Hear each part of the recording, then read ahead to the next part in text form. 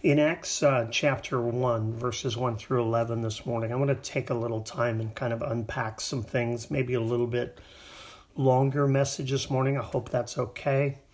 But something has just been on my heart as I've been studying end times and studying the return of Christ, the rapture, and the second coming. Two completely different events, but very, very important.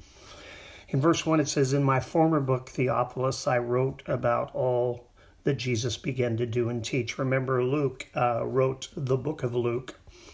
We find that description of his writing in Luke chapter 1, verses 1 through 4. He had begun teaching about Jesus and the works that Christ had done. Remember, he was a Greek. He wasn't an original disciple, but he traveled with Paul much of the book of Acts. Luke is with him, and also he studied intensely to find out if these things were true, and then he reported back to this man Theophilus, so that what Theophilus would believe would be grounded in truth. And Luke, we're not sure if he was paid by this man to do this, or he was studying on his own, and Theophilus said something like, "Hey, make sure that what you believe and what I believe will be able to defend," and began to teach. The Gospels, Matthew, Mark, Luke, and John, talk about the account of Jesus' life in detail, but not complete detail. You could read all the words of Jesus in probably a couple hours, and we know that he ministered for over 3 years, so obviously not everything is in there.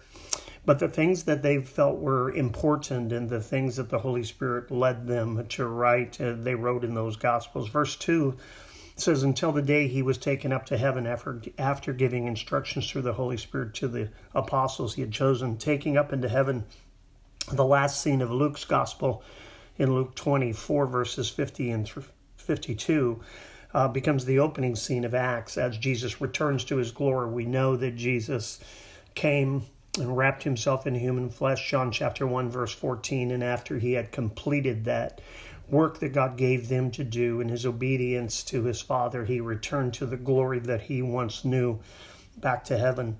He said through the Holy Spirit, everything would be accomplished. Moving forward, everything would happen in and through the Holy Spirit. These 11 verses are really about the Holy Spirit and about Jesus' teaching and what was to come.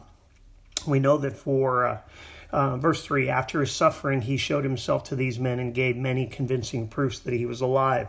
He appeared to them over a period of 40 days and spoke about the kingdom of God." For 40 days after his resurrection, Jesus walked on the earth, proving to them that he was the Son of God.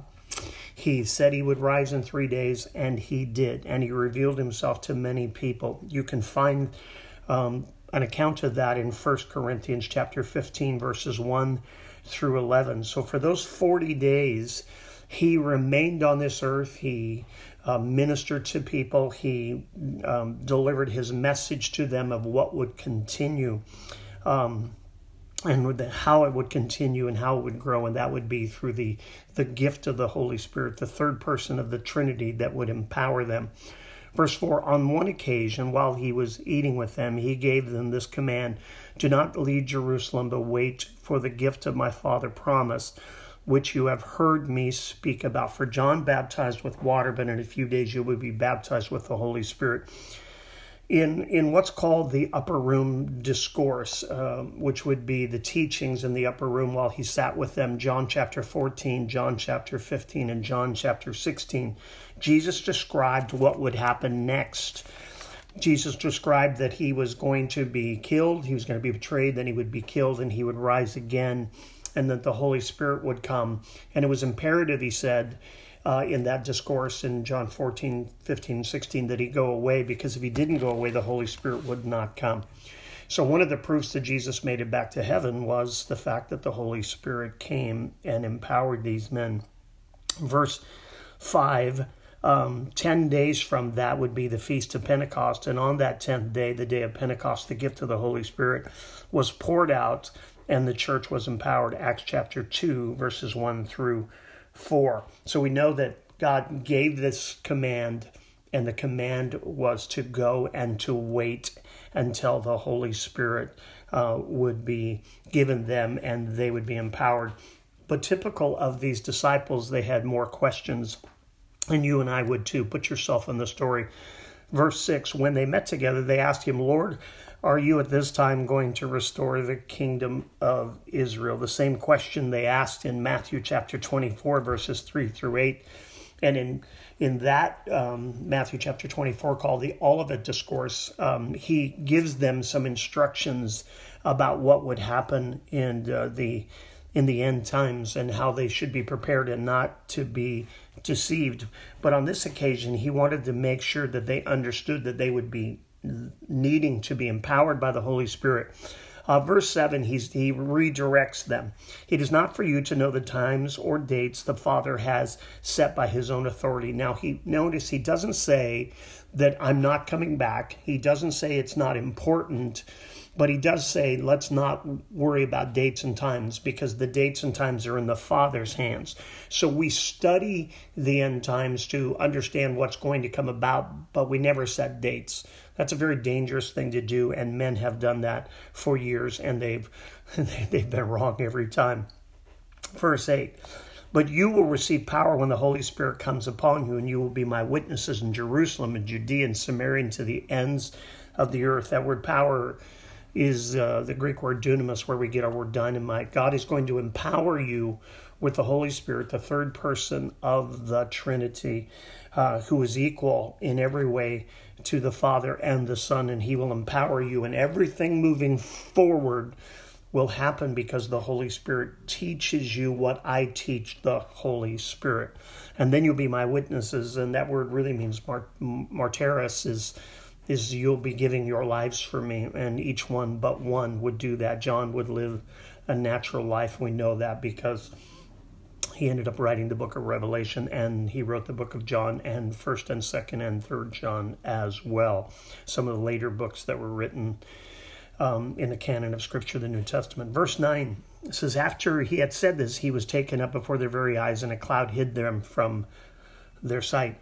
The ascension of Christ began what we know as the church age, which will end at the rapture of the church, which we find being taught by Paul in 1 Thessalonians chapter 4, 13 through 18. It's exciting to know that the church age in which we live in, at the moment Jesus was ascended or taken into heaven, that began this age, and the clock has been ticking ever since, and we're as close to the coming of the Lord as we've ever been, which is kind of logical, right? Because we're one day closer. But it's exciting to think about that Jesus is coming back for his church. He's coming back for a church, the Scripture says, without spot or wrinkle. He's preparing us. He's empowering us through the Holy Spirit. And in Hebrews chapter 7, it tells us he prays for us every day. That's pretty cool to know that God prays for us, that through Jesus Christ, he sits next to the Father at the right hand of God. We know that from Hebrews chapter 1, verse 3, and Colossians chapter 3, verses 1 through 3, that he's next to the Father and he's not idle. He's praying for you and I. Verse 10, they were looking intently into the sky. He was going when suddenly two men dressed in white stood beside them. Angels announced the birth of Christ. Angels announced the empty tomb. And now angels announced that Jesus is going away and he's going to come back. When the disciples asked Jesus in Matthew chapter 24 about the end times, they were sitting on the Mount of Olivet. When Jesus is leaving, they're standing on the Mount of Olivet. When Jesus returns in the second coming, he will stand upon the Mount of Olivet. So that is very important. And this is the main thing about that. These angels come to deliver an important message. And here's the message in verse 11. Men of Galilee, all these disciples were Galilean. They said, why do you stand looking here into the sky? This same Jesus, not another, not an imposter, not a lookalike, but this same Jesus that you'll recognize, who has been taken from you into heaven, will come back in the same way you have seen him go into the heaven. In the same way. He'll return, the Bible says in Matthew chapter 24, verses 30 and 31, in the clouds. When he comes back that time, the second coming, the whole world will look at him and the whole world will see him. In 1 Thessalonians chapter 4, 13 through 18, at the rapture of the church, only the church will know. And there will be some cataclysmic event that will also coincide with the rapture that will cause the world to go into such a frenzy, and maybe they won't even miss us so much, but they'll have an explanation for the reason that we are gone. But at the second coming, Matthew 24:30 through 31, he's coming back to that same mountain, and as he touches the mountains, it will split, and he will come in power. He came before to be our Savior. When he comes the second time, at the second coming, he will come to judge the earth. So what should our response be to the fact that we know that Jesus, this same Jesus, is coming back for us, and we know that at the rapture of the church that we'll go to be with him? Well, let's look at Titus chapter 2, verses 11 through 15. It says in Titus chapter 2, verse 11, "For the grace of God that brings salvation has appeared to all men." This is how we know it's not just for the Jews. All men means everyone, Jews and Gentile alike. It teaches us to say no to ungodliness and worldly passions, and to live self-controlled, upright, and godly lives in this present age. Whatever age you are living in, whatever time from the 2,000 years that since Jesus left till the time he comes back, we're to live godly lives. Verse 13, "While we wait for the blessed hope, which is the rapture, the glorious appearing of our great God and Savior Jesus Christ, who gave himself for us to redeem us from all wickedness, and to purify us for himself a people that are his very own, eager to do what is good." We encourage one another with the fact that we know that God is coming back.